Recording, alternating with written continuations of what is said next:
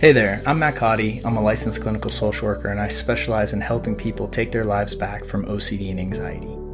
Now, if you or someone you know is stuck in fear, worry, or doubt, then you know how much it can limit your life. So on this show, I'm going to share with you different tools, strategies, and principles to help you break free from the loop, which will ultimately give you the freedom to focus on and improve every other aspect of your life. Welcome to the OCD and Anxiety Show. All right. Hey, my friends. Welcome to today's episode where we're going to talk about fear and the idea of a mirage and really understand how when you understand mirages, you can really begin to understand fear on a different level. And I think it will be really helpful for your journey to recovery. So for those of you that don't know me real quick, my name is Matt Cotty. I'm the founder of Restored Minds and the creator of the AAA Response. If you are looking for help on your journey, please check out the links down in the notes. We have some great resources to get you started. You can also head over to Restored Minds. And if you find this show valuable, please help us out by liking, subscribing, and leaving a nice review on iTunes and Spotify. So with that said, let's dive in. So I've been thinking about this idea a lot lately, and we've been talking about it in our community. In taking back control of this idea of a mirage, and really using this in context with the experience of fear. Because a mirage in its traditional kind of frame is usually thought of when you are crossing the desert or, on a road where, it's just like maybe a paved road or crossing the desert altogether. And all of a sudden you see water, right? Or there appears to be water. And when you think about it, so like if you have an experienced person who's crossing the desert versus an inexperienced person who's crossing the desert, the inexperienced person will have the illusion of the mirage happen and really perceive that water is there. Like, oh, wow, there's water. And now if they are particularly thirsty or craving water, they might even be inclined to drive towards the water. Right, let's say if there was palm trees, to go seek out shelter in the shade and to pursue the mirage, or what they see through the mirage, I should say. An experienced desert traveler sees a mirage and understands that it's just that, it's just a mirage. They don't take the content of the mirage seriously. They don't take the idea that there might be two springs there or palm trees or coconuts, and because they know the whole thing is a mirage. Right? They understand in the context of mirage, everything you see is not real. So it doesn't matter if there's two springs there, if there's a bunch of food there, if there's shelter there. It just doesn't matter because the experienced desert traveler understands, hey, that's a mirage. Now, someone who's inexperienced, like I said, may start like running at the mirage with buckets. Right? How they talk about the entire experience is going to be totally different because they're not going to understand the context. They might be like, what we need to do is we need to get buckets and we need to go over there and we need to get water and set up this whole plan that's based on a complete illusion. Now, why am I saying all this? Well, in the context of fear and recovery from OCD and anxiety, this is really the difference between someone who maybe is early on in their journey and someone who's further down the road in recovery. Because the experience is the same. The experienced desert traveler still looks and still sees mirages. That's a normal experience. But they understand the context. So they just keep going, right? They don't judge whether they saw a mirage.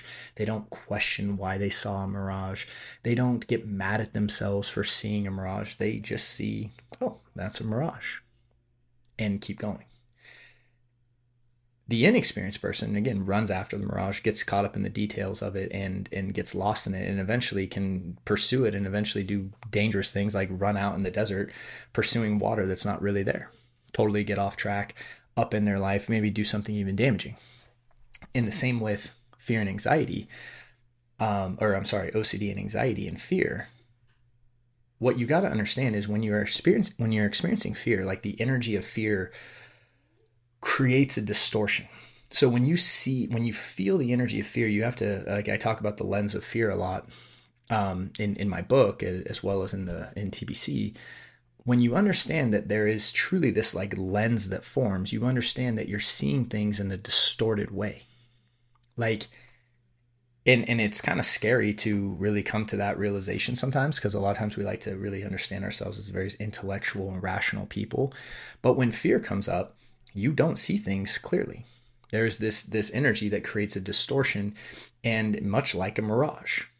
So what you see through the lens of fear is going to appear a certain way. And what most people do is they take what they see through fear as the problem. Just the same way the person who sees through the mirage that there's this water, this shelter, all that stuff. The same way someone who is seeing something through the lens of fear, they will see the content of it, right? They will say, oh, well, there really is germs on that door handle. Or, I really may have ran someone over in the past there, and so I need to go and turn myself in. Or, this intrusive thought about this content, so I need to analyze, I need to, and they start doing all these behaviors in the complete wrong context. So this idea is so important, because once you understand the context of OCD and anxiety, you understand that there are experiences that you're going to notice that are completely just part of that, right? You might have an intrusive thought pop up. You might feel a bunch of anxious energy happen. That's part of the context of OCD and anxiety. As much like when you're crossing the desert, you may see a mirage. It doesn't mean you should do anything about it. That's part of the context of that specific situation. Right? It's not bad that it happens. It's not good that it happens. It's just something that seems to happen. Fear is something that we as humans experience. The more identified we are with our mind, especially, the more fear we're often operating from. When you don't understand that it is fear, then you take what you're looking at through that lens of fear seriously. Does that make sense? Like, I hope you're getting that point, because understanding the idea of a mirage can really transform your experience with this and your recovery altogether. Because if you take it at face value and say, oh, that really is water, and you start grabbing buckets and running towards the water, like, do you understand how that's going to be very, very detrimental to that person's well-being? In a very same light, if you are looking through the lens of fear at something and taking that at face value, you're going to have the propensity to spiral, to start all of a sudden doing a bunch of compulsions that keep the loop going and essentially keep you stuck in the illusion. Someone can pursue the mirage there until essentially they chase the water so much that they just never get there. And in the case of crossing desert, it could be deadly. Same thing though with fear and anxiety and OCD. Like, if you are constantly taking what you are seeing at face value and you are constantly pursuing that and washing your hands or ruminating and analyzing and this and that and doing all these different compulsions, it can ruin your life. I mean, there's just no other way to say it. That's why when you understand the context of Mirage, it can be life-saving. When you understand the context of the OCD and anxiety loop, it can really transform your life, because an experienced desert traveler, it's not that they don't see the mirage. They don't pursue it in any way. A person who isn't caught in OCD and anxiety, it's not that they don't feel fear or don't have intrusive thoughts. It's that they don't pursue it. That's the difference.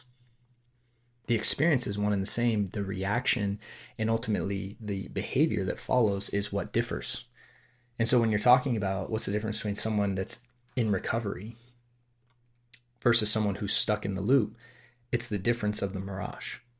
It's the difference not in that they don't see the mirage, but that they understand it's a mirage and that they don't pursue it. That's really the difference altogether. So, I hope this was helpful, and I hope that you really get this idea, because once you understand it's a mirage, then it's about putting in the right tools.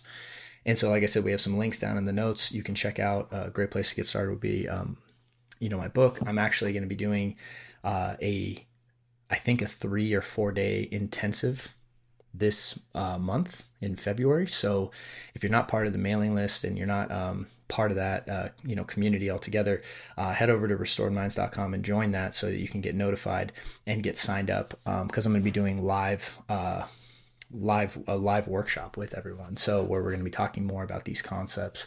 So please check out the links for that. And with that said, I wish you guys a great week and a great day as always, and I look forward to seeing you on the next episode. Thank you for listening to this episode. If you found it helpful, please do me a quick favor and help us out by subscribing and leaving a nice review on iTunes and Spotify. I would really appreciate it. Also, if you're looking for a deeper level of support on your journey, we have several resources to get you started over at restoredminds.com. And we've even included some links right down in the notes of this show. Lastly, if you have any questions, you can email me at support@restoredminds.com. Thanks again for listening, and I hope to see you soon.